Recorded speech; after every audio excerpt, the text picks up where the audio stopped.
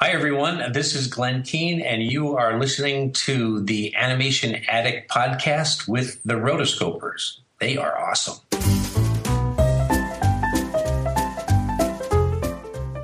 You're listening to the Animation Addicts podcast with the Rotoscopers, episode 168, Pocahontas. It's the magical leaves. Welcome to the Animation Addicts podcast with the Rotoscopers, Disney, DreamWorks, Pixar, Don Bluth, and everything in between. I'm your host, Morgan Stradley, joined by my amazing, beautiful co-host, Chelsea Robson. Say hello. Hello. I have a very Janis Joplin type sound going right now because I'm getting over being sick, but hey, it sounds very seductrous, right? Just yes, tell me that. the listeners will never be able to say again that we sound the same because you are about an octave lower than I am. So there we go. That's why I did it, just for the podcast. So for those of you who are new to our show, the Animation Addicts podcast is a podcast all about the wide world of animation. And when I say all about, I mean mostly movies. We review a film past or present, and we are going back in time to 1995 to talk about Pocahontas, which is really exciting. It's been one of the most requested movies that we review. We just haven't really gotten around to it. There's so many great, amazing movies that, today is the day. So I hope everyone is excited because I absolutely love this movie. And before we do, I want to give a quick patron shout out to Katie P, who's one of the newest patrons who joined us in the month of March. So welcome, Katie. And with that, let's jump right into it. All right. Who builds handsome, sturdy walls and never dreams that something might be coming. Just around the river bend, just around the river bend. I look once more, just around the river bend, beyond the shore. So most of today's information is going to be coming from Box Office Mojo, IMDb, Wikipedia, and the interwebs. The studio was Walt Disney Feature Animation. It was the 33rd Disney animated feature film, and it was directed by Mike Gabriel and Eric Goldberg. Was this the first time that Eric took the helm of? Yes, it was. First Look and at last. As far First as and feature the length. Yeah. Well, it was released in June 23rd of 1995, but actually it was timed with Pocahontas' 400th birthday. A couple of weeks prior, they had playing on only 6 selected theaters on June 16th. So they're like, we still think June 23rd is the better week, so we're going to stick with that, but we still want to be able to take advantage of the fact that we are timing this with Pocahontas' 400th birthday. Oh, of course. So that marketing synergy, just so you can say that you did it. It's nice. We are the real Brady Bros. Brady Brothers from the TV show Brady Bunch. I'm Barry Williams. And I'm Christopher Knight. I played Greg. And who were you again? I played Peter. We've decided that we're going to do a podcast around episodes of the Brady Bunch. We're going to use it as a prism to look back to our experience doing the show and why the Brady Bunch is still popular. Have a sunshine day. We are the real Brady Bros. The budget was $55 million, and box office revenue brought in $346.1 million. Which is not too shabby. I must say, this film is kind of considered to be not as successful as the previous ones. I mean, it was the beginning of the Renaissance in the early 90s, so you had Little Mermaid, Beauty and the Beast, Aladdin, Lion King, hit, and then there was Pocahontas, which was still quite good at $346.1 million, but it just wasn't quite the caliber and the level of those other ones as far as the quality of the film and how people resonated with it and then how much it made, which, I mean, personally, today, even $346 million is still, I think, pretty darn yeah, good. Especially when your budget is only $55 million, it's like, we made some change. That's good. Yeah, right? We made our budget back 6 times, so 7. Hey. See, okay, let's just go into our first recollections of this film. We were born, smack dab right before the Renaissance hit, and so we experienced the Renaissance firsthand. I had only known hits in my lifetime. So it was just boom, boom, boom, one after the other. And so when I went into Pocahontas, like, I wanted to love this film. And that's the thing. Like, I really wanted to just be all about the music, be all about the characters, be all about everything. And I think because of that, like, I was like, yeah, I liked it, didn't I? Why didn't I like this as much? I mean, I was like 10 years old-ish. And so I was just like, man, what in the world was the difference? And that's kind of where I stood with this. I was like, I did not like Pocahontas as much as, say, Lion King. And that's basically everybody was like, it wasn't as good as Lion King. And that's that. Yeah, so for me, I likewise, Disney was having hit after hit after hit, and you expected greatness. This was the time period where they would release a clip of the film as part of its trailer nearly a year in advance. So as you're seeing the previous one, so I remember when I saw Lion King, the trailer for this was just Colors of the Wind. They just played Colors of the Wind as the trailer for Pocahontas, and there were some scenes that weren't necessarily done, and I thought that was super cool because you got to see some rough sketches and whatnot. And then, of course, they're trying to get you in with the music, and it's amazing and beautiful. And so how could you not have been pumped for Pocahontas? Right. So I remember going in and just wanting and loving everything about this movie. And for the most part, I still really liked it just as much as the others. I mean, I had the Pocahontas dolls. I had Pocahontas, Nakoma, Kokowam, and John Smith. And classy. Yes. I also, had the cassette tape to listen to.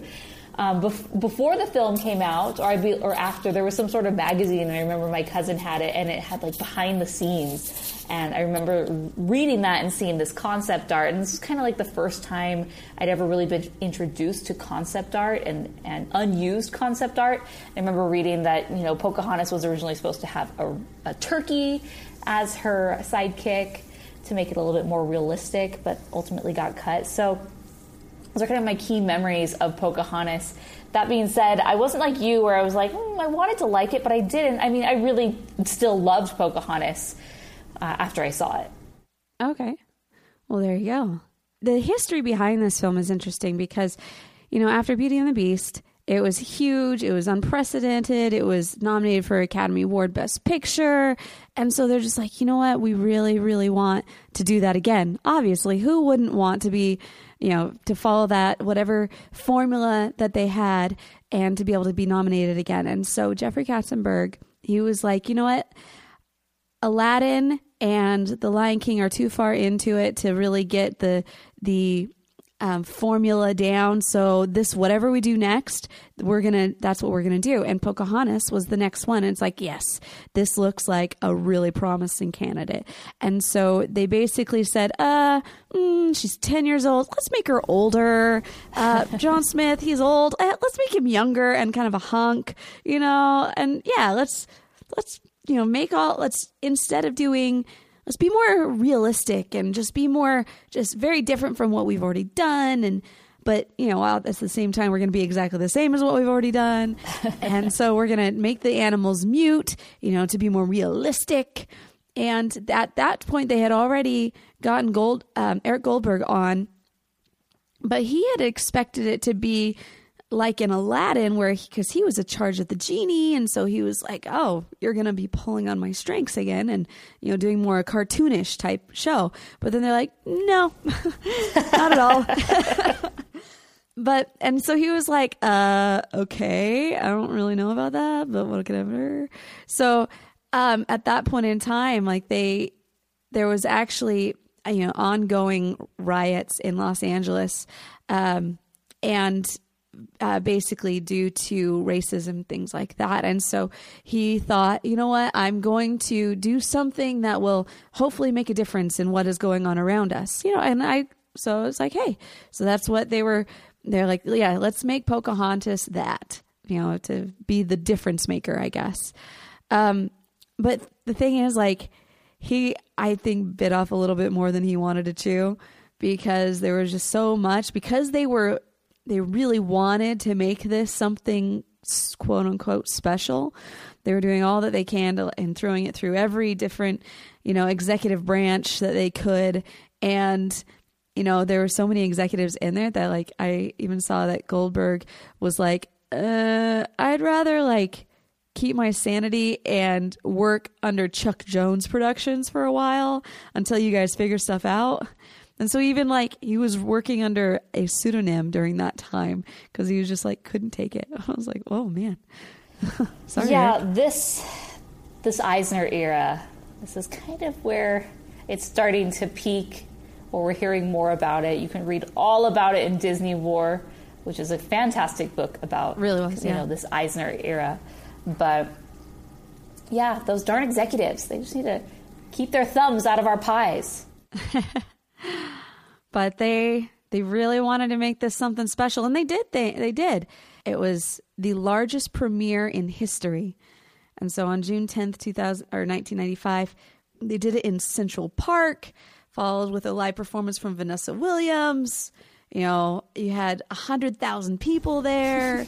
It's crazy. Like crazy numbers. This is just going to show how Disney just was riding this wave, and every single film during this early Renaissance era was just expected to top the previous. Yeah. They were so high on themselves that, of course, we're going to do 100,000 people in Central Park to host the premiere of our film. And, of course, it's going to be a success. And, of course, you're going to love it. Yeah. So, there you go. So when we actually get into watching it this time, it was really funny. I did not even remember the whole, John Smith saves Thomas during the storm part. Mm-hmm. I kind of even picked, for me, the movie doesn't start until you actually get to the New World and you see Pocahontas. Uh-huh. I didn't even realize that was still there. I was like, oh, wait. Do I remember this part or not? I don't remember. Yeah, it is interesting because the movie is called Pocahontas, but we start with John Smith and how he and his crew start making their way toward Pocahontas, and it's actually quite a lengthy scene. It's the Virginia Company song. It's 1507, do do do do do do. And I just hearing that, I love the music in this. I think it's all quite good. But yeah, we spend a lot of time introducing those characters, setting up who our secondary characters are. There's John Smith and Radcliffe, I think, are the main ones. But then, the secondary characters of Thomas, who's going to play a role later on. So we have to kind of put him in key places. And yeah, so we set up that narrative, and then we move over to the New World, as it's called. I just want to say first off that I'm really glad that the boats that I am used to riding are called cruise ships, because I realize I would die so quickly in this time period. There is no way I would make it. I'm like, there's so much chaos. The water is scary. Right, and with today we have so much more technology and advanced warning of when storms are coming, where we can kind of avoid things like that. But with this, obviously they would pay attention to weather patterns the best they could, but it's just off you go, and good luck. You better not hit a storm that's going to capsize your ship or you lose half your crew. So luckily there were no fatalities, because that would be too sad. They wanted to make it serious and mature. It's like, let's lose half our crew from the beginning. Let's just kill somebody off right at the beginning. Yes. That'll teach them. So we get into the part where you start meeting Pocahontas, and she's up on that tall cliff as she's a dreamer, an adventurer. Yeah, she's the dreamer, the adventurer. And the whole fact that she dives 200 feet is nothing. No big deal. She's also a world-class Olympic platform diver. Right. Pre-Olympics, she was representing USA way before USA was even a thing. Yeah, we need her on our team, thank you. Seriously.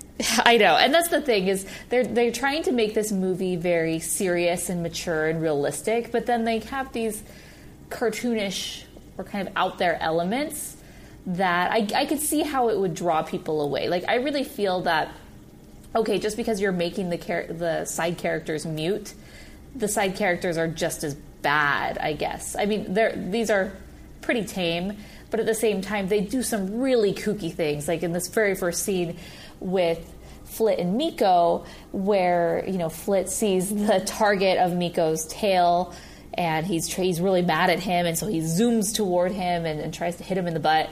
And, you know, just things like that, of course, you got to do it for the kids. You got to have something there. You can't make it too serious because they're going to fall asleep or get bored or, you know, throw popcorn everywhere. But so, you know, you have these sidekick antics definitely from the beginning, which aren't too bad, I must say. Like, I don't feel like it's too distracting, except for later on when Percy becomes like this tree monster. It's Percy and Miko. Right.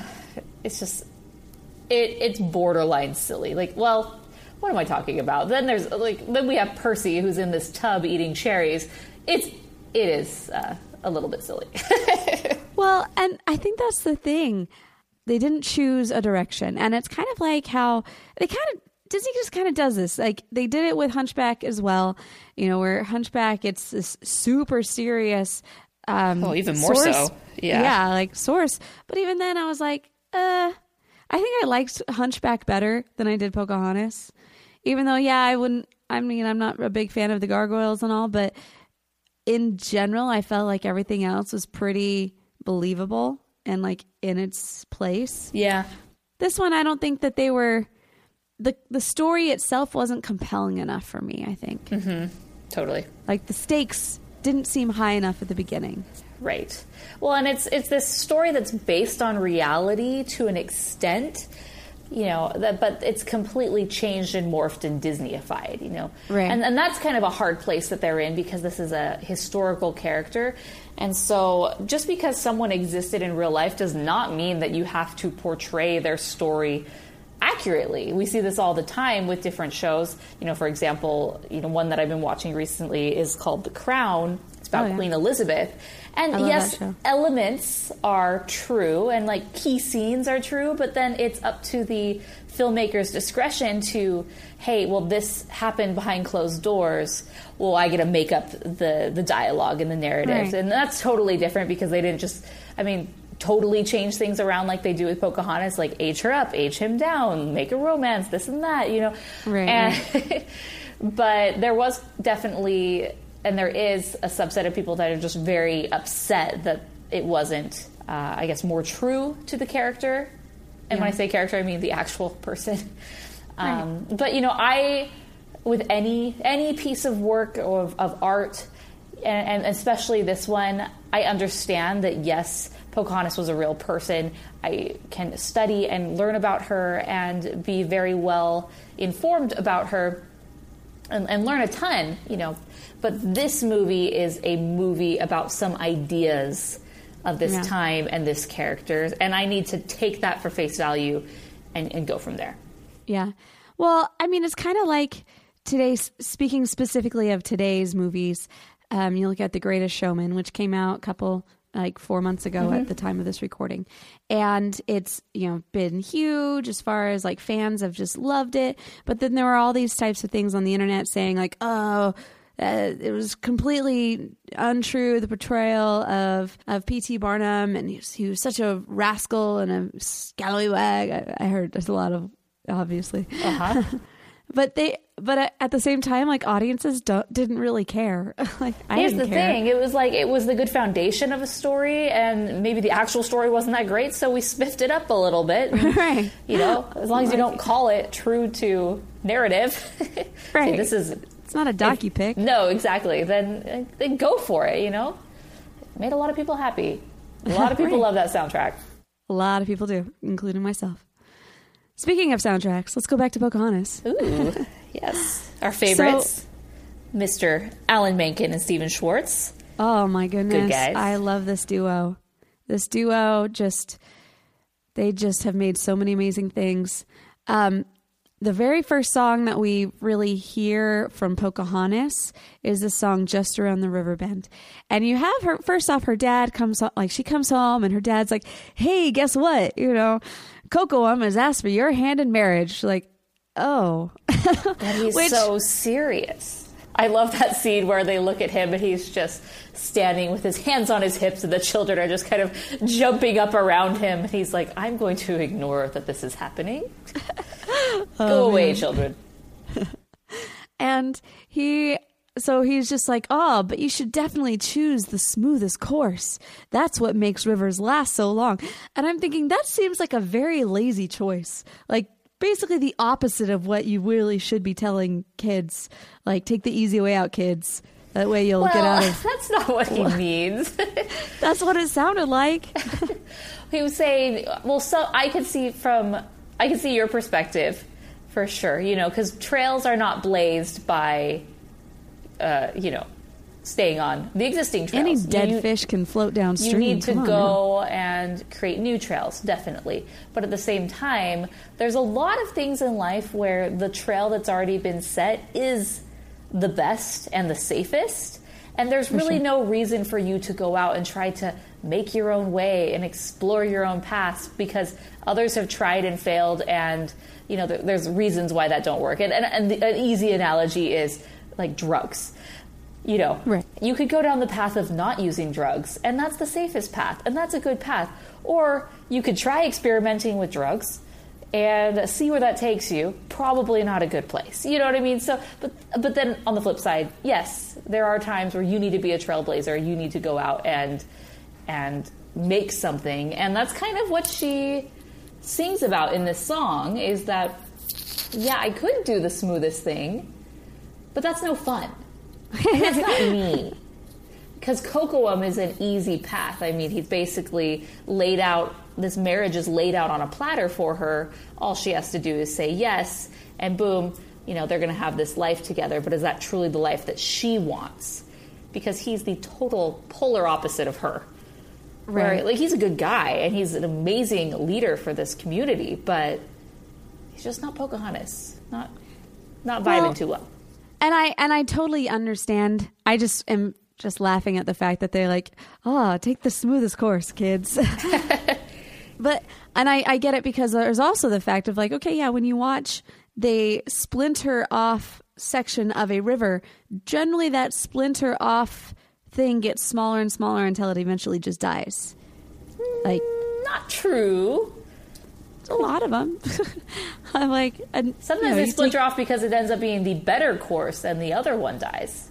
Well, okay, we could go along talking about metaphorical riverbeds. What's funny is that this song actually almost didn't make it into the film. The people at Disney, the executives, doubted whether the song was would have the right impact that they wanted. But Stephen Schwartz was just like, I believe very strongly in this, and I believe that this is the I Want song. This is the song that really explains why Pocahontas is going to say no. So let's keep it. And eventually the Disney was like, okay, I guess so. So I like Just Around the River. I love this song. I think this song is fun. It really, truly introduces us to her. Even more as a character. I mean, we've seen that she's kind of this rebel Native American princess who jumps off cliffs and is slightly reckless. But this allows her to express it in song, which, hey, I'll always take. There you go. Well, while we're talking about, the whole thing, let's talk Kocoum. I really like Kocoum. I feel like too. Like the line in the song where it's like a handsome, sturdy husband who builds handsome, sturdy walls. And I'm thinking, can't we have both walls and adventure? I would appreciate that. I do not mind having a handsome, sturdy husband who would build a handsome, sturdy wall.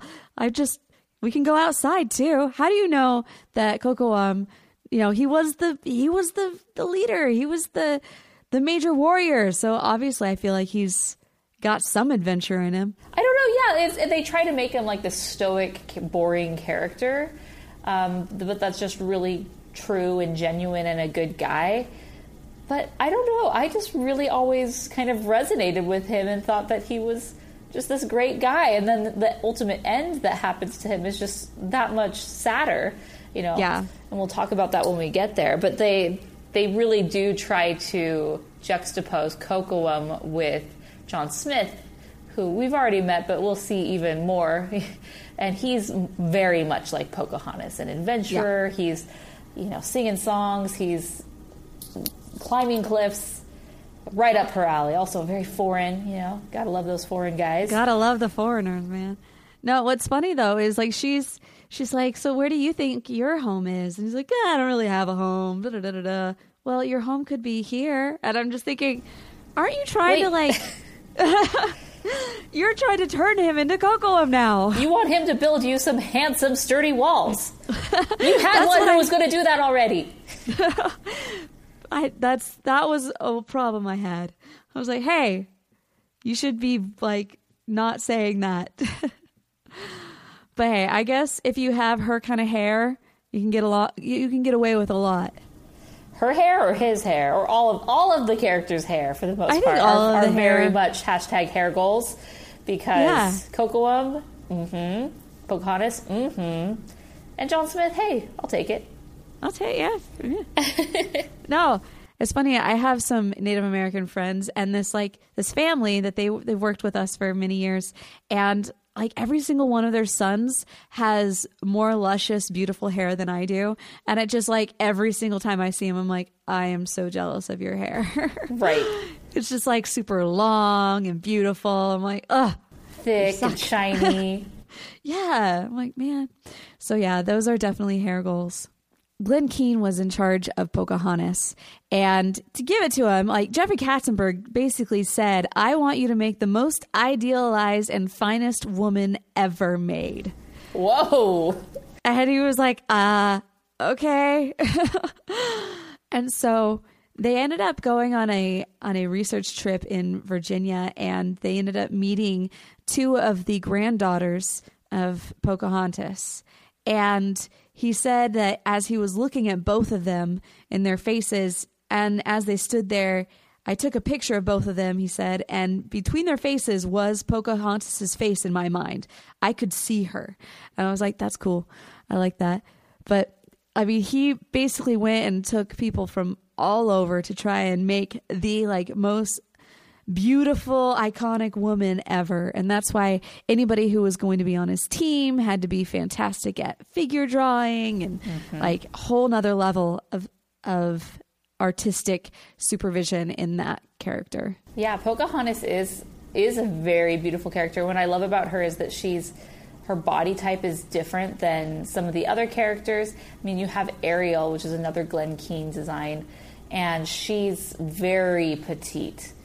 And much smaller in figure. But Pocahontas, because she is this outdoor girl, is very athletically built, broader shoulders and muscular. And I think it's just really cool, her design. And, they obviously take liberties with her costume, the, off the shoulder look, which of course is not historically accurate.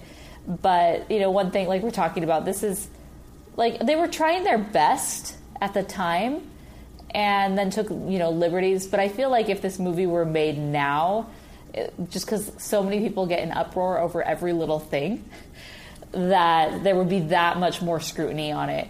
But with me, I'm like, you know what? We don't need to put our ideals and the way society is today on a film from, 20 years ago, 30, 40, 50 years ago, because it was just a different time. Like, you can't and I've said this multiple times on the podcast, you can't expect them in the past to have progressed to the level where we are today, right? But all that aside, I dig her clothes.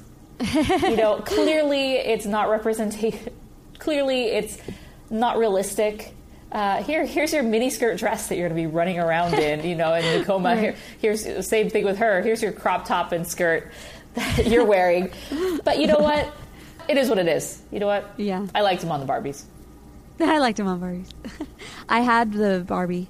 I did. I had. Do you remember the one Barbie that was like the twirly hair? Yes, that's Miko, the one I had. You had the braiding Barbie where Miko had the braiding braid Barbie. her hair.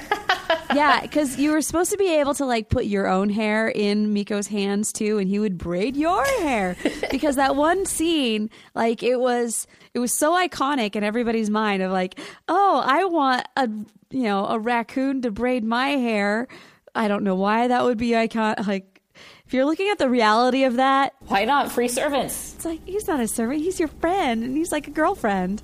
Like, Miko, just, hey, I'm here to braid your hair.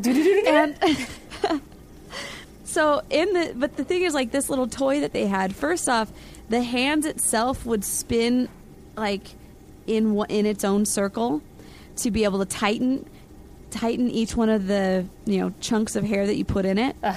And then the whole body would spin around. So it would hold on to its, like, these now tightened pieces of hair, and now it would spin around itself to be able to do the, long, swirly braid that goes all the way down. More of a twist rather than a braid. More of a twist than a braid.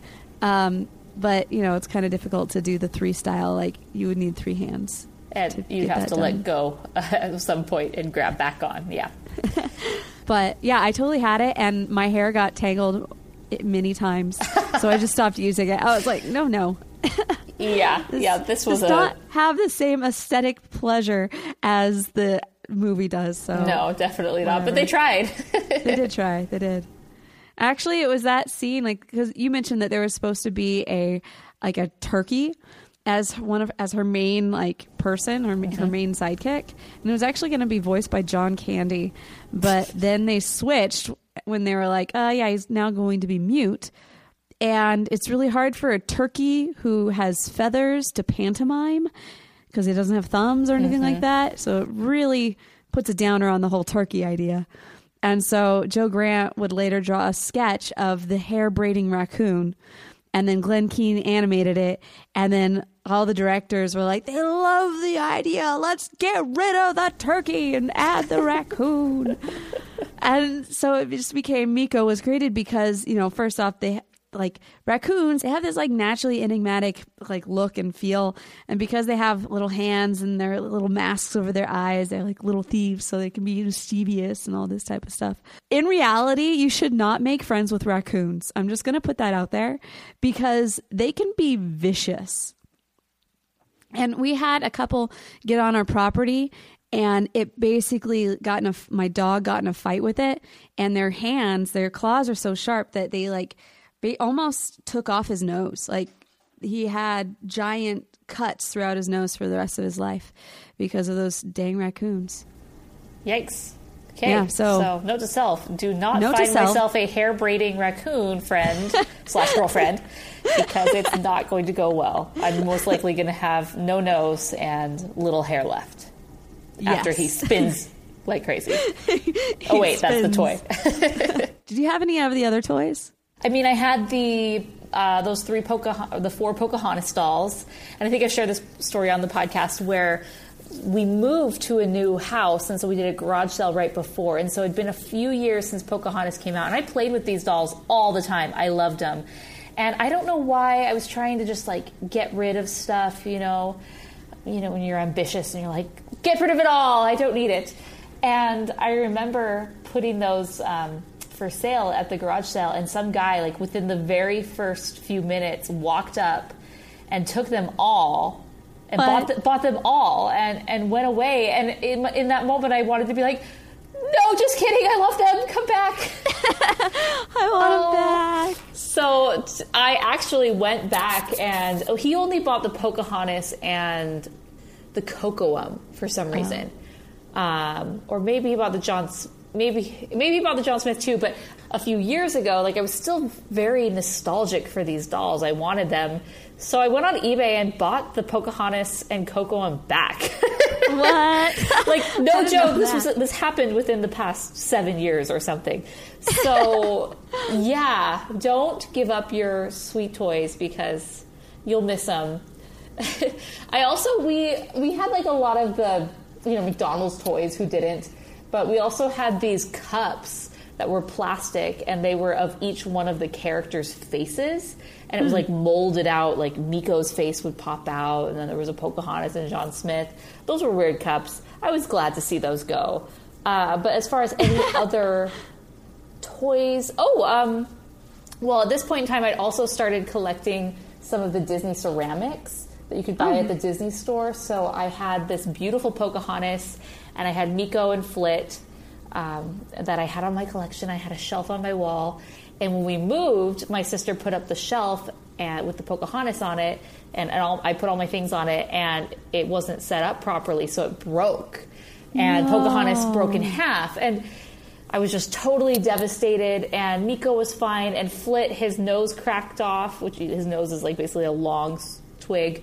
And so they glued it back, but he still has like a piece of paint missing. And my mom felt so bad. She went to this like collectible shop in the mall and got me this like really beautiful Pocahontas sitting on Grandmother Willow. Like, it's not like the full Grandmother Willow, but it's just like a circle of a tree stump sitting with the compass in her hand. And it was a significant upgrade from what I had. Mine was probably about $20, and that one was probably a couple $100, but I still have that.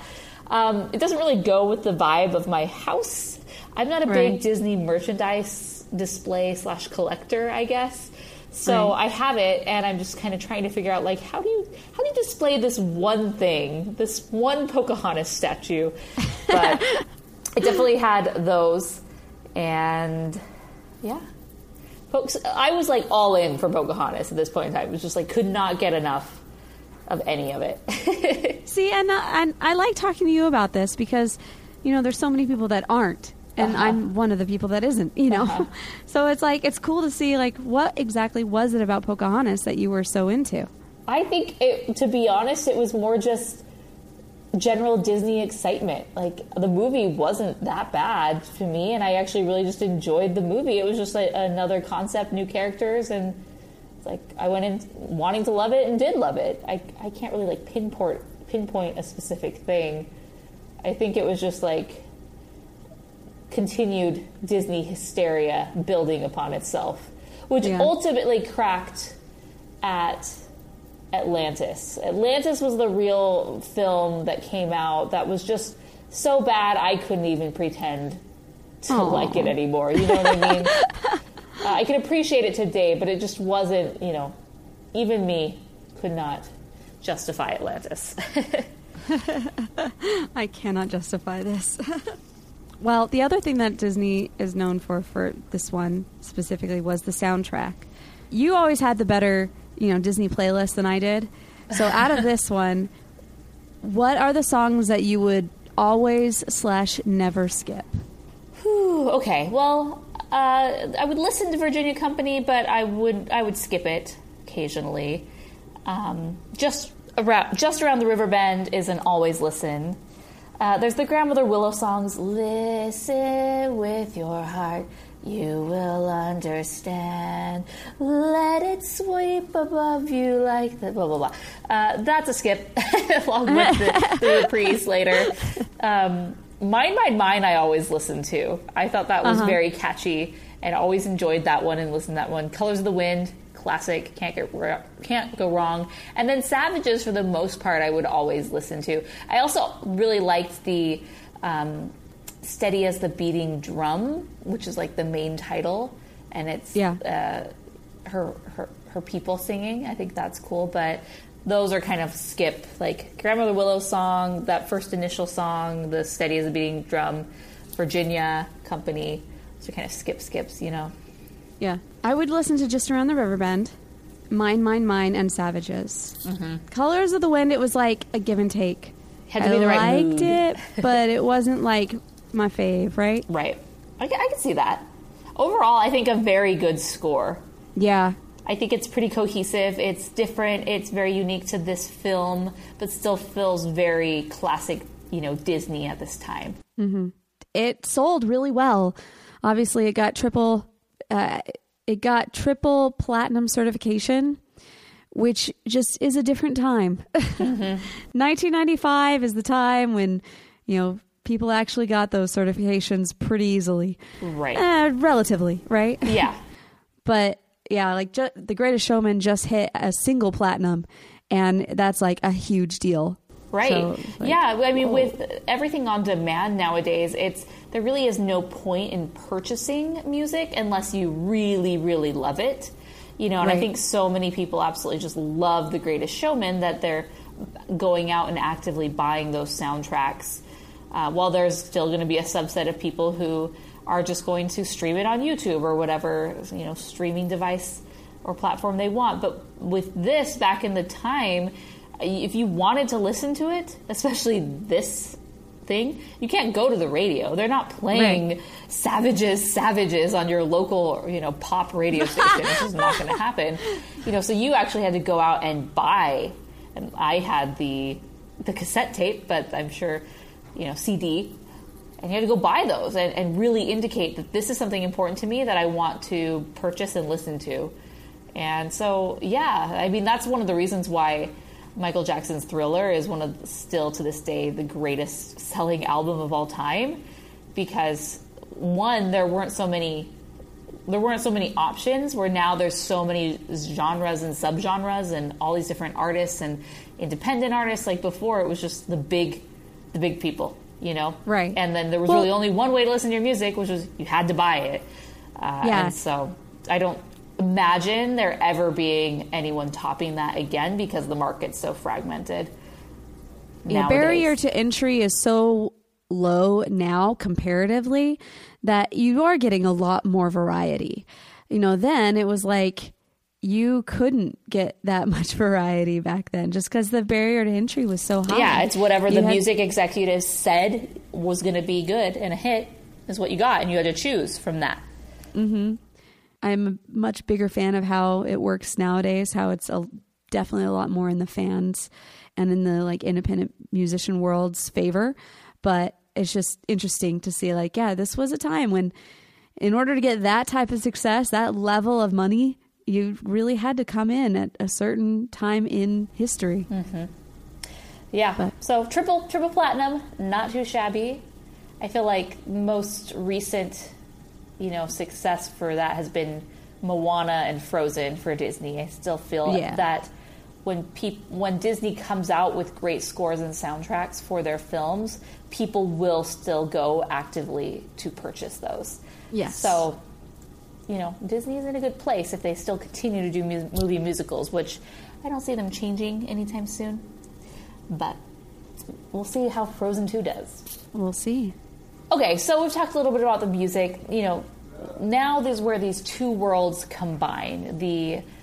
I call them foreigners, but they're really, the Englishmen. They come and they are beginning to settle on this new world.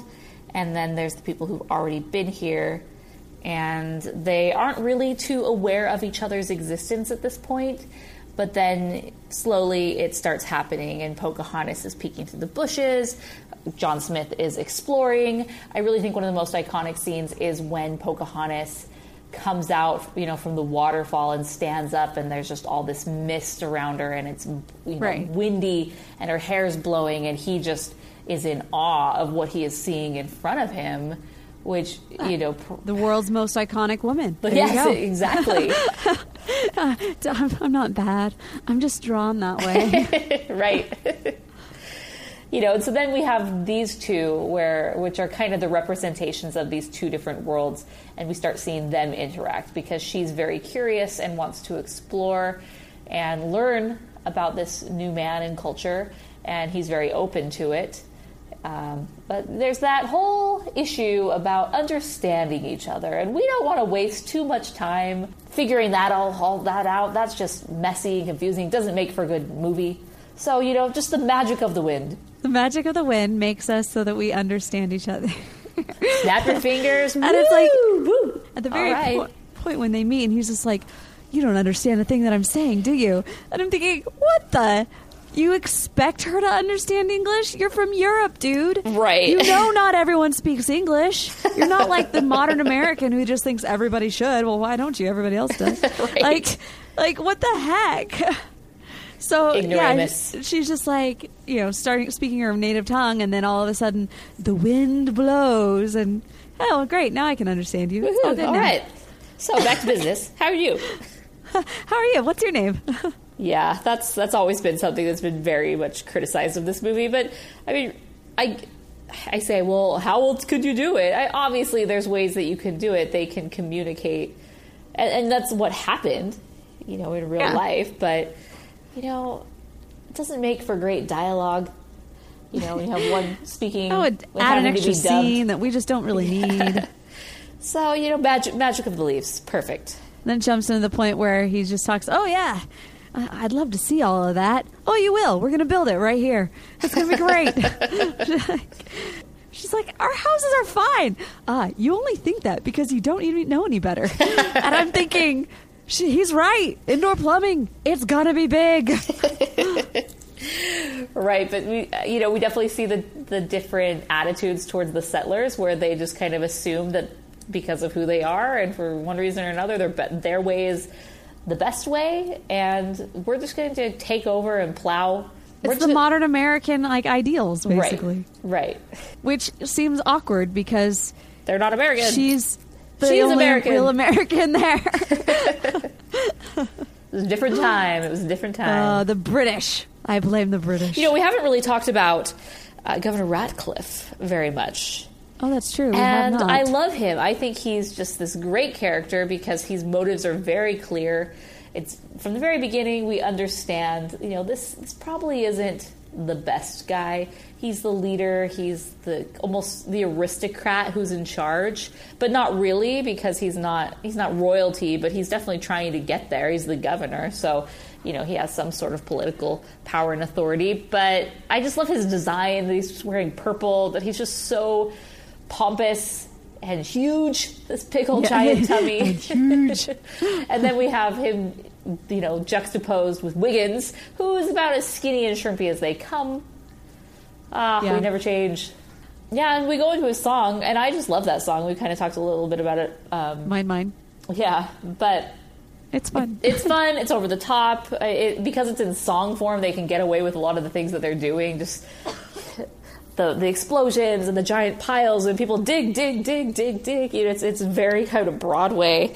Yeah. But then, you know, we see even more of his motives where he's my arrival back home, you know, and he's dreaming of they'll see how I glitter, and basically how he'll knight me, no, lord me. He just has these delusions of grandeur where he wants the gold because it gives power, and he just wants it so badly. So we're definitely seeing where he's coming from. You know, this was during the 90s, so it was definitely the environmentalists. You know, this was Captain Planet era, right, where it was all about saving the environment. And so, you know, we could see that mindset of him destroying the environment, you know, coming to this new place and just tearing it up and destroying it, how that definitely is not going to be looked well upon by the audience or by the people who are here who treat the earth with such respect and care. Right. So. Well, and then it's like, you know why they attacked us, right? Because we laid waste to all their land and everything that they have? No. They want to steal our gold. Yes. Of course.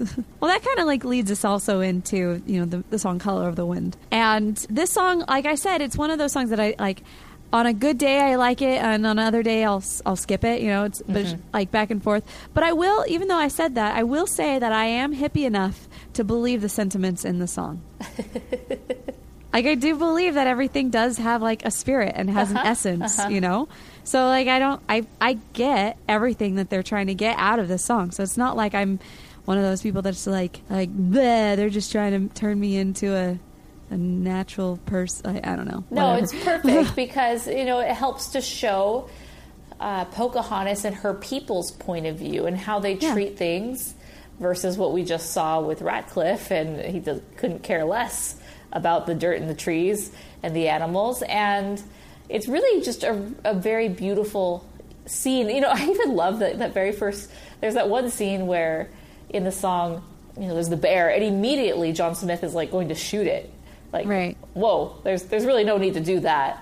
And Pocahontas like puts her hand and kind of leads him a different way. So she's teaching him this new way of life, not necessarily to force him to believe it, but to say, hey, there's this other way, and this is what we're about. And your way isn't necessarily, you know, your way or the highway. How about you take a look through our shoes and see things the way we see them?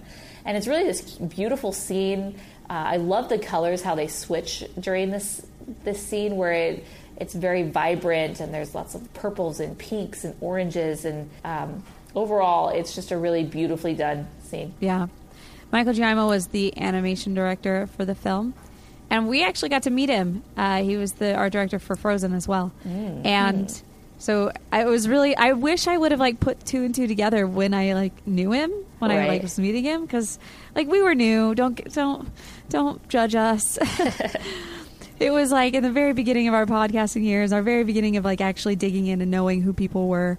And I hadn't put those 2 together, but then later on, as I'm reading so many art books and reading all these different things, I'm like, oh my gosh, Michael Giaimo is so great. You're right. But we got to meet him, and you know, I was reading it that he took a lot of his inspiration for this film from the works like Ivan Earle, who worked on Sleeping Beauty, and also Mary Blair. He's a big Mary Blair fan, obviously. Everybody is. But I just really appreciated everything that he brought to, especially this sequence. I think more than others, he had more of a hand in, maybe. But all throughout the film, it was a beautiful film. Right. I believe I don't know if he was the art director for Pocahontas, but or just in the art department. But I remember when we were talking to him, he talked about how he was so excited to be on Pocahontas because that was really seen as like the big project and the big hit, you know? And then I kind of feel that his sentiments were actually that it didn't end up, you know, because the movie wasn't received as well. It wasn't, it was still an amazing experience, but Frozen, you know, just was worlds more extremely different. What he was really looking for, and he was able to contribute a lot to that. But very cool. Yeah. So there was this time long ago. Now, Morgan has always been a fan of this movie. And there was this time where we went to girls' camp, and they had this thing where they were going to be doing like the Colors of the Wind and like this whole like play. And Morgan got chosen to be the chief during this play. And I just remember her doing such a great job of being stoic and very Coco-esque as she is the chief Morgan. Master of ceremonies almost. You were. That's really what it was. I think I have that recorded on like a DVD somewhere. I should upload it to YouTube for the patrons. You should. Yeah. It was a lot of work. There were a lot of lines to memorize, and then we all sang Colors of the Wind and had to memorize it in sign language. Yeah. So, and then I was always front and center. Good times. Yeah. Very good times. And I reveled in being chosen. I know you did. That's why I'm bringing it up right now, so you can revel in it once again. Yes, good times. So going back, we've just done Colors of the Wind, and we did mention, you know, that is a very impressive wind that came around. Basically, they kind of tried to, like, every time the wind blows, it is her mother. And the thing is, like, Michael Eisner was really pushing to give Pocahontas a mother because he was always saying, we're always getting fried for having no mothers. So the writers wanted to, like, have some type of, like, you know, mother sentiment. But then the writers countered. I saw this on Wikipedia, so, you know, this is just what I'm reading off of Wikipedia, but it said that the writers countered that Powhatan was a polygamist, formed dynastic alliances among their other neighboring tribes by impregnating a local woman and giving away the child. So it was believed that Pocahontas herself probably didn't have like that much of her mother in her life. And then Eisner was like, well, that means we get toasted either way. What? So this makes no sense. Okay, so he's polygamous, and so he, you know, he has multiple people in his life. But this doesn't make sense. Like, because he was that way, she doesn't get to see her mother that much because since he's the dad, he's decided to take on all these children himself. Usually it'd be the opposite way, that if you have this dad who's, you know, fathering multiple children from multiple women, usually you don't see the dad as much, right? Right. Unless they're all living in one household, which this does not indicate that was the case because they're local. If villages. anything, he would take the son, right? Right, and so it makes no sense that she's being raised by him, and so, like, too bad you're not going to ever see your mother. It's like more than likely 99% of the time she's being raised by the mom and probably never sees the dad. This is, wow. Pocahontas writers, we got to talk about that because I'm glad that never came up. I mean, it doesn't come up because she's dead, but, Right. but, yeah. Yeah. So there's also, so we were talking about Grandmother Willow, and she, you know, Katzenberg didn't want her in the film. And Joe Grant was like, I really feel like we should have her in here. And so let's come up with a whole bunch of tree puns, like my bark is worse than my bite. Oh, no. The root Yes. of all problems. And Right. they're barking up the wrong tree. And we're going to add that to the pitch for the next morning during the story meeting so that we can actually keep her. And they come out saying, everybody loved it. They're all saying, oh, we want her in. Let's build her part bigger. All because of puns. The puns. The pun master. So obviously they just came off of Aladdin. So you've got Jafar, who's the pun master of all. So, like, you know, people who are no longer working on Aladdin are still on that pun master vibe. So, like, Grandmother Willow's the next pun master. Oh, good times. You know, Grandmother Willow, she's an interesting character. You know, like, again, they're trying to make this a much more serious film. Then we have Grandmother Willow, who's, you know, I guess it goes with these characters are more in tune with spirits and nature. You know, so as a result, maybe they're able to have this connection with this willow tree called Grandmother Willow, who's, you know, able to impart wisdom and whatnot.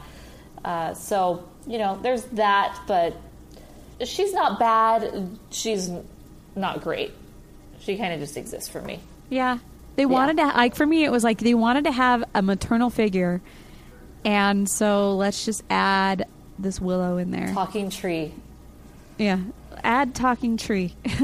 Perfect. I mean, hey, that always solves all your problems. All right. I really like Cocoam again. Mm-hmm. So we're going back. Back to Cocoam.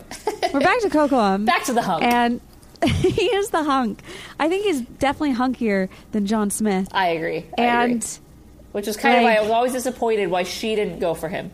Why she just, yeah. Well, and also Nakoma, like, why didn't she go for him? Oh, she's too low on the totem pole. Yeah, that's true. He wouldn't go for her. He needs the chief's daughter, not the chief's daughter's friend. That's true. That's how it always is. But anyway, like, I was just so sad for Cocoam every time I saw him because he's just like, he cares about Pocahontas so much. Oh, yeah. And he's just like, I just want to make sure that she's okay and make sure she doesn't go off because she listens to you. Like, yeah. Like, aw, you care. I know. It is cute because you do see him being very genuine in those moments. And, you know, and her friends are kind of hiding the truth from him. And he just really wants to be there for her. And he really does care for her. And then we see Thomas and his subplot where he's learning to be a man. Right. You know, you're not really a man until you learn how to shoot a gun, basically, was the thinking at the time. And so he's really working on that because he's really letting people down. And so we see Thomas's arc, and he's we feel for Thomas. And so, you know, then he learns how to shoot a gun, both eyes open. And then these two moments come together with Cocoam and Thomas, where Thomas is trying to be a man, and Cocoam, in theory, actually is being a man by trying to protect and save Pocahontas. Right. Well, and in his eyes, like, his girl, quote unquote, is kissing a quote unquote demon. Like, right. That's his vision. So he's going to save his girl. Right. Yeah. And gets shot and killed. And that's really, it's not a Mufasa death moment, but it really is a sad moment to see him die and be taken away. And then this really brings Pocahontas back to reality. I think this whole time up until this point, she's been doing her own thing. She's kind of spoiled in the fact she's just allowed to run around and do what she wants. And she doesn't really want to take on the responsibility of marrying Cocoam because he's not what she wants. And then she's just gallivanting in the woods, literally, with John Smith. And then when reality hits, where someone close to her, you know, especially in her village, where I imagine she's known Kocoum for a long time, dies at the hands of these people, I think it wakes her up. Yeah. And then she kind of, in that moment, like, I get the feeling that Pocahontas realizes what she lost. And you could tell she cares for Kocoum. She really did. She just didn't kind of realize it at the time. Maybe she wasn't ready at that moment in time for Kocoum or what. We'll never know. Maybe it never would have happened. But the fact that Kocoum is gone now really makes it hit home. And I don't think she was necessarily into Kocoum. I think that she more, just like you said, woke up to the reality of this fight. Right. And how serious every decision that she is currently making is. Mm-hmm, mm-hmm. Yeah, there's no indication that she's ever going to actually choose Kocoum, but she wakes up, and then it truly does start siding with her people. You killed him! And then she goes with them as they go to bury him, and we see her more with the people at this moment in time because of what's happened. Right. So, which leads to the big savages moment. Well, before that, it leads to the moment where, like, I have to go inside and look into the eyes of the men who killed Kocoum. And the guards are like, okay, make it quick. Right. But he didn't kill Kocoum. Right, I know, but like that's how she gets in. I know. And in that moment is where they have this song that they cut, which is the "If I Never Knew You" song, which is a pretty good song. Yeah, in and of itself, I think it's a pretty good song. But I am glad that they cut it. The love song was cut because they were in this test screening, and then like younger audiences weren't really interested, and I'm quoting as it said, "The teenagers felt giddy as it played." I was like, what? Huh? Okay. Macon suggested that the song be removed from the film. And I was just like, they felt giddy? What? Maybe it was just like kind of forced. Yeah. That's what I think. At this moment, when and there are versions of the film which you can watch and see this song and new scene. I mean, they reanimated or like finished the animation for it. You can see it inserted, and it doesn't necessarily work because there's all this tension and almost racial tension between the natives and the British, right?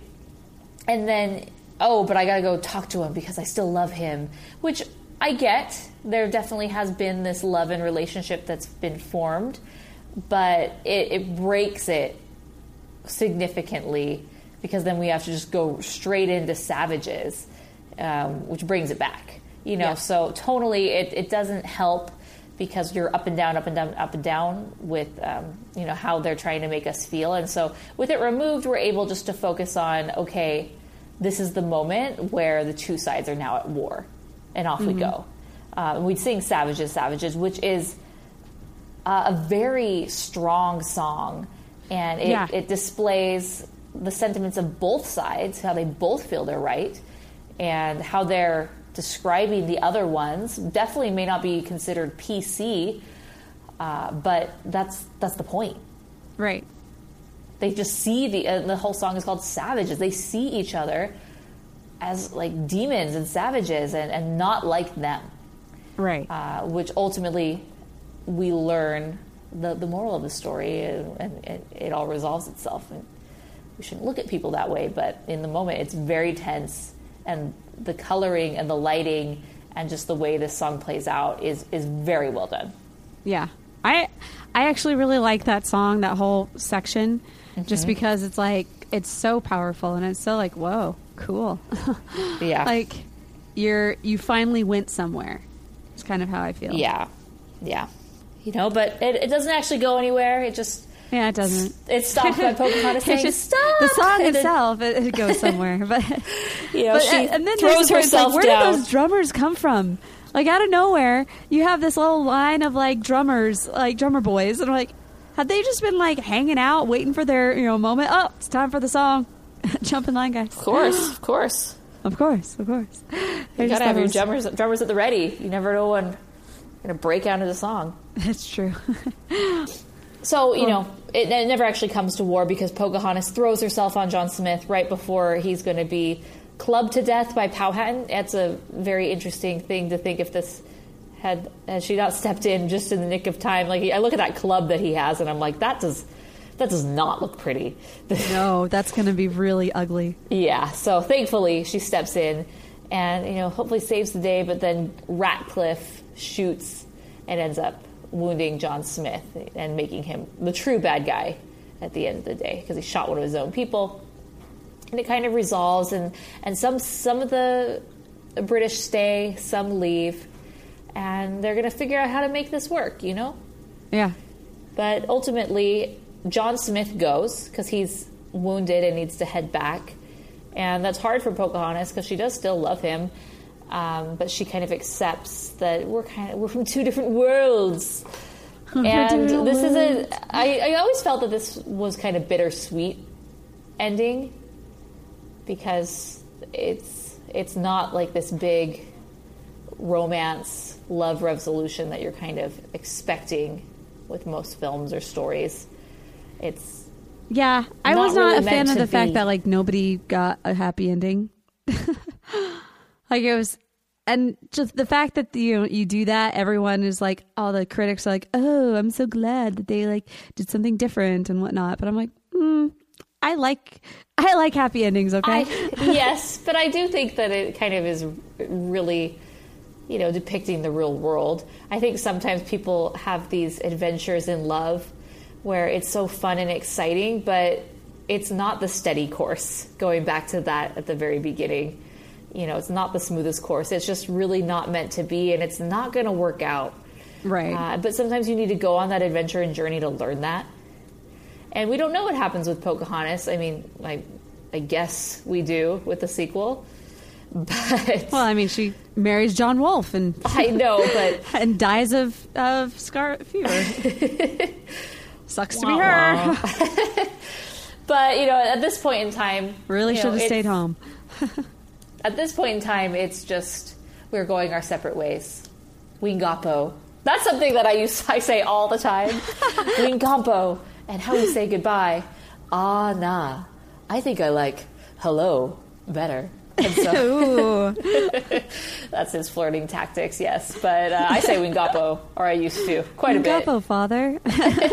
But she's doing the old ah, nah, as he's leaving. And of course, the wind, doo-doo-doo-doo, magical leaves, sending the message to him. And he gets the message, and off he goes. So that is Pocahontas.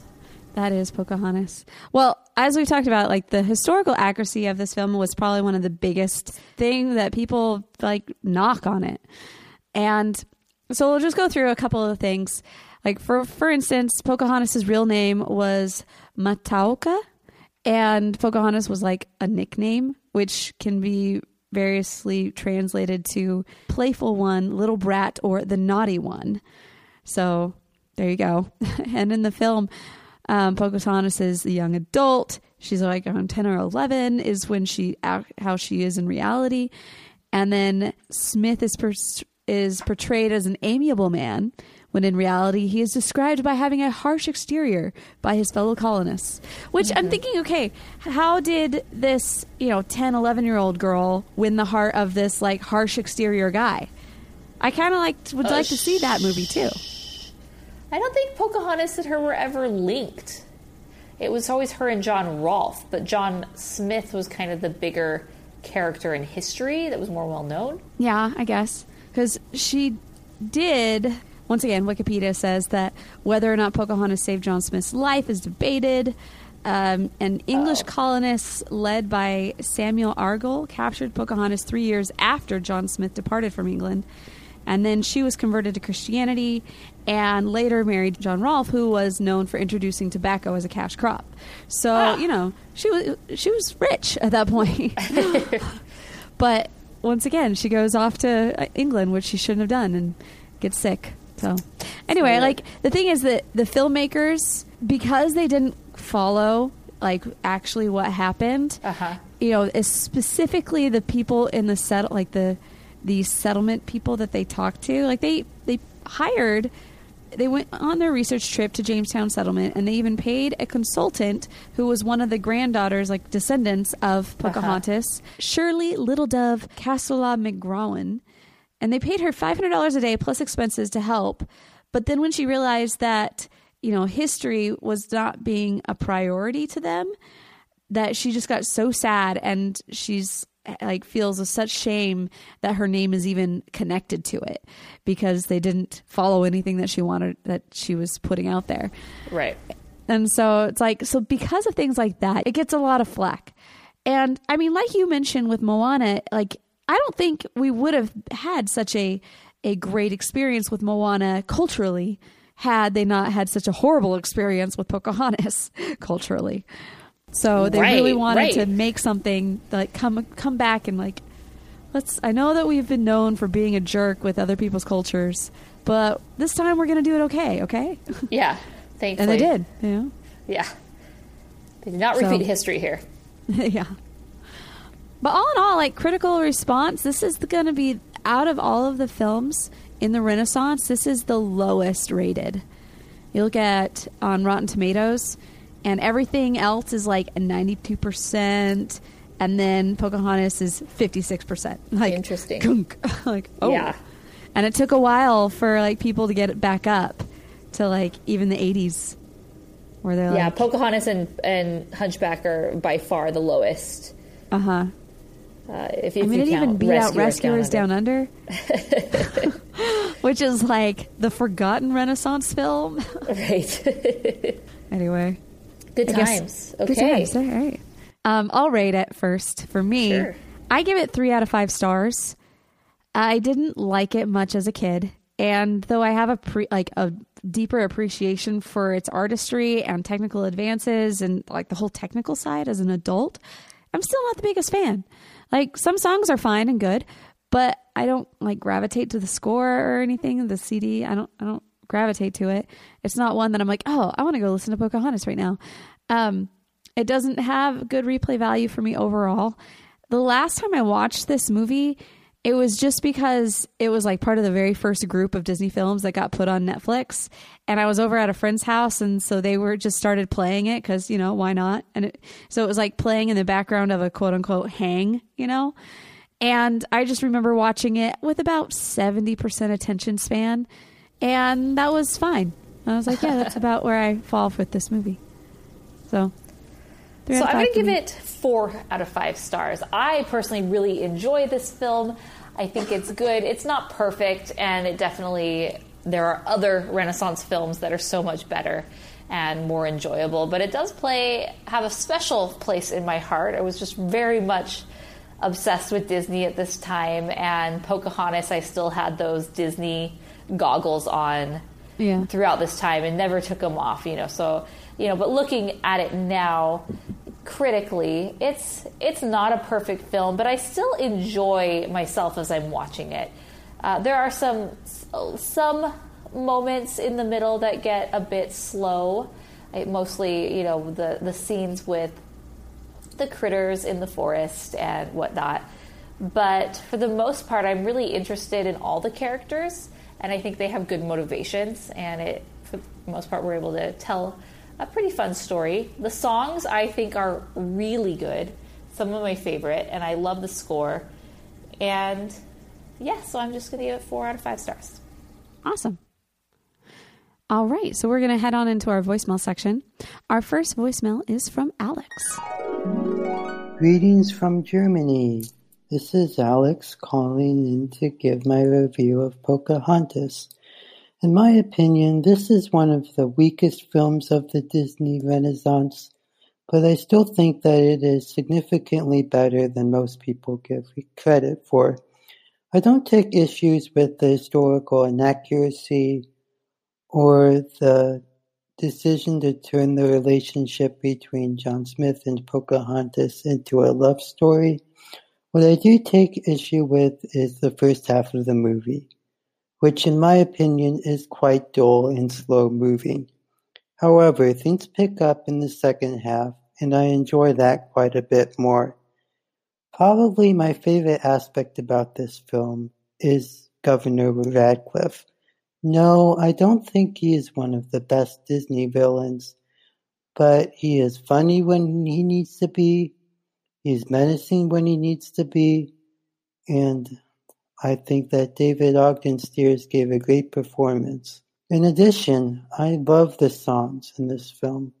Again, I don't think that they reach the heights of the songs in the other Disney Renaissance movies, but they're still very enjoyable.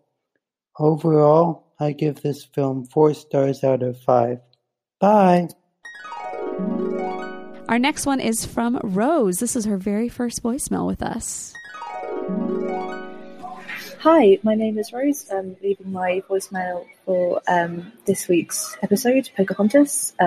Firstly, again, I've sung my praises previously, but thank you very much again for the podcast. Really, really great listening.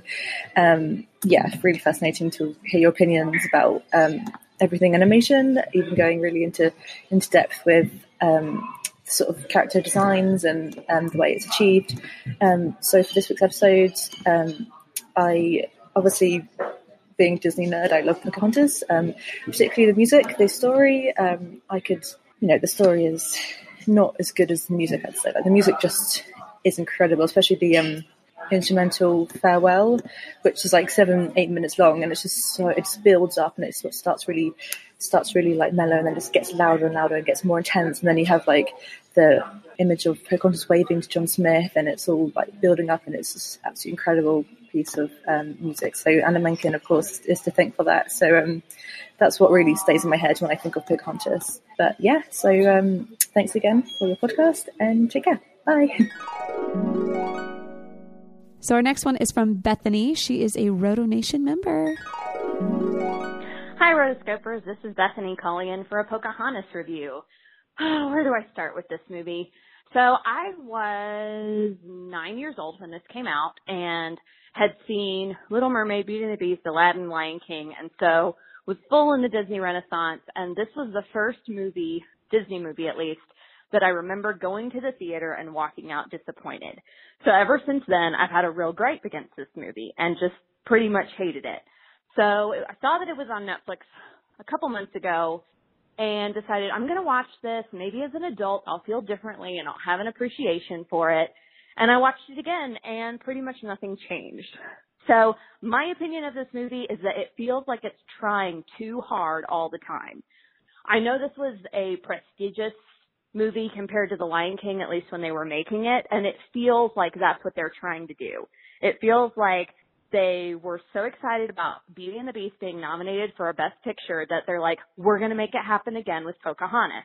Except it didn't get any of the charm. It didn't get any of just the fun that Beauty and the Beast had. I don't love the music. I find Just Around the Riverbend the most annoying Disney song in the entire canon. I do enjoy Mine, Mine, Mine, Colors of the Wind, whatever. It's fine. It's tolerable.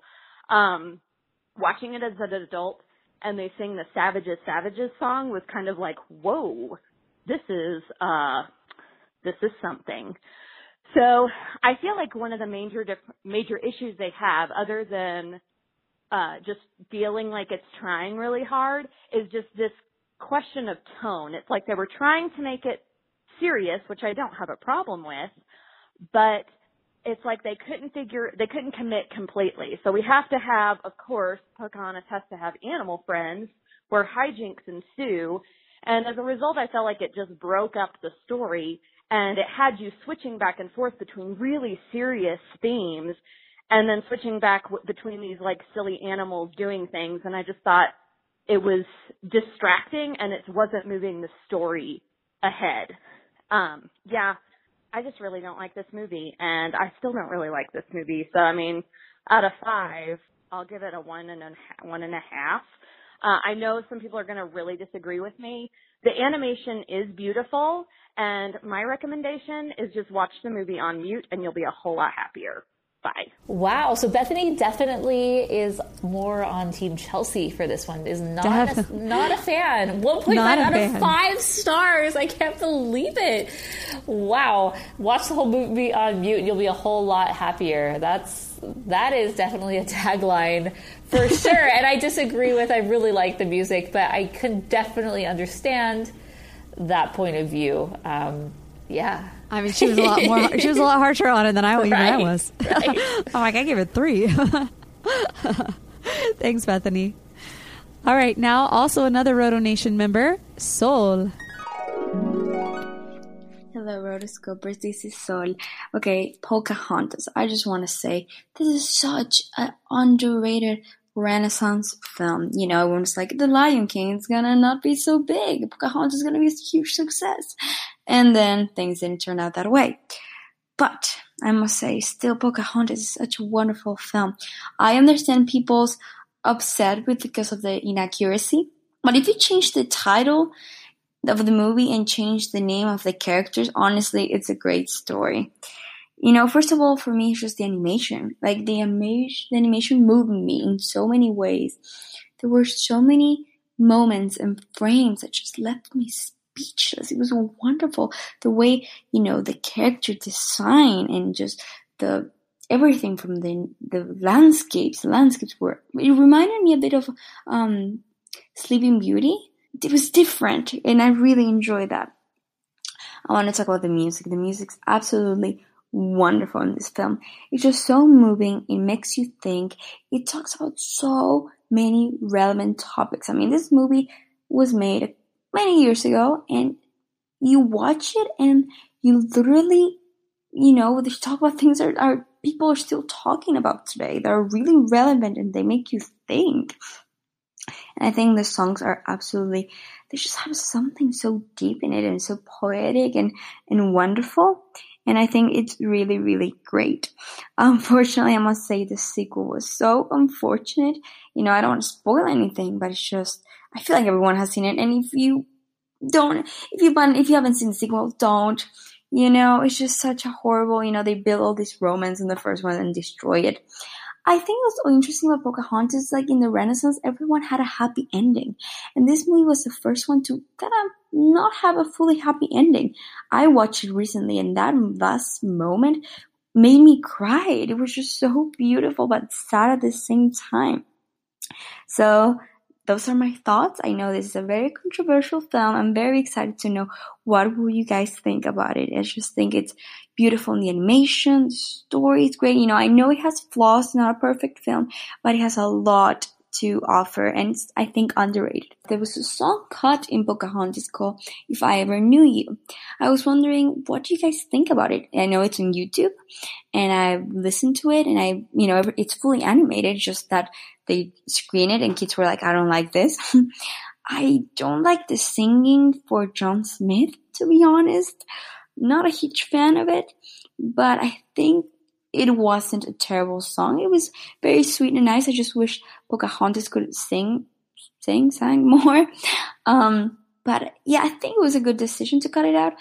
But I don't know. I still would have liked a song between them two, a romantic song, but maybe just different. But I really like the moment and the animation. It's really beautiful. And yeah, just curious to know your thoughts. Thank you so much for listening. So we did talk about the If I Never Knew You part, and just how we both thought it was good, but probably best to keep out. One thing we didn't even talk about were like who was playing different people in this movie, and you know, talking about John Smith. I mean, he was Mel Gibson. That was a big get. Well, Mel Gibson, like he did it in the Virginia Company song. Uh-huh. I felt like he did a good job with that one because it's not really like an acting song. Uh-huh. Like it's just, hey, we're in the Virginia Company. But with this type of a song, If I Never Knew You, that is so acting.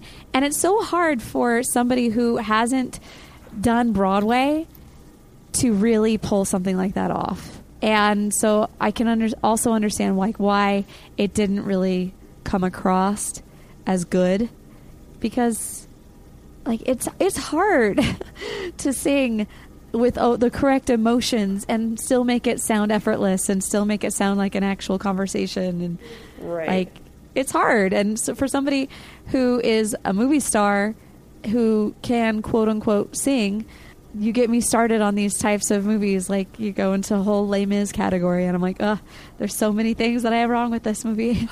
But you don't like Les Mis? I love Les Mis. I watched it not too long ago, but there are certain characters that I felt were extremely miscast because they were going for namesake versus. Okay. I thought you were just talking about the movie in general. No. No. I think I have to break up with you right now because we're breaking up.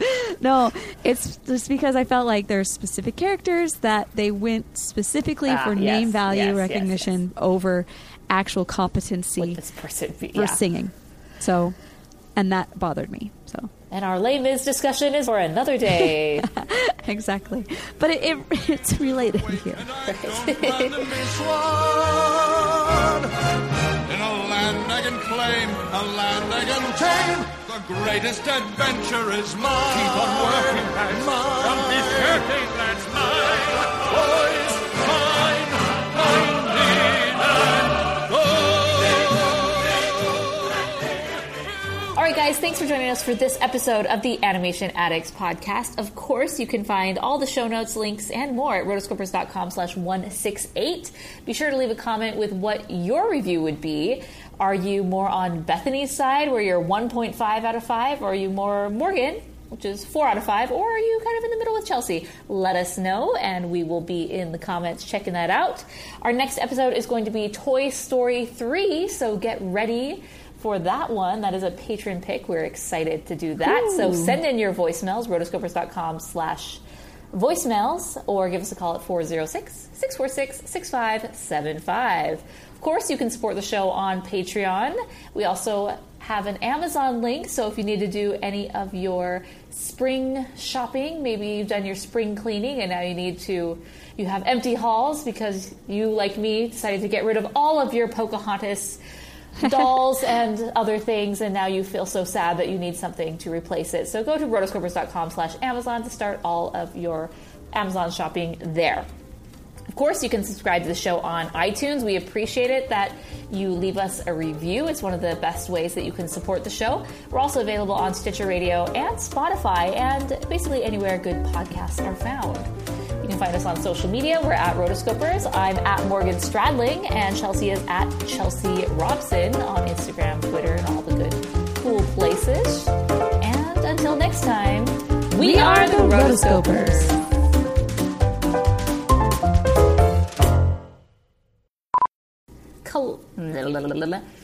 Trying to think of something clever to say. It's not our forte.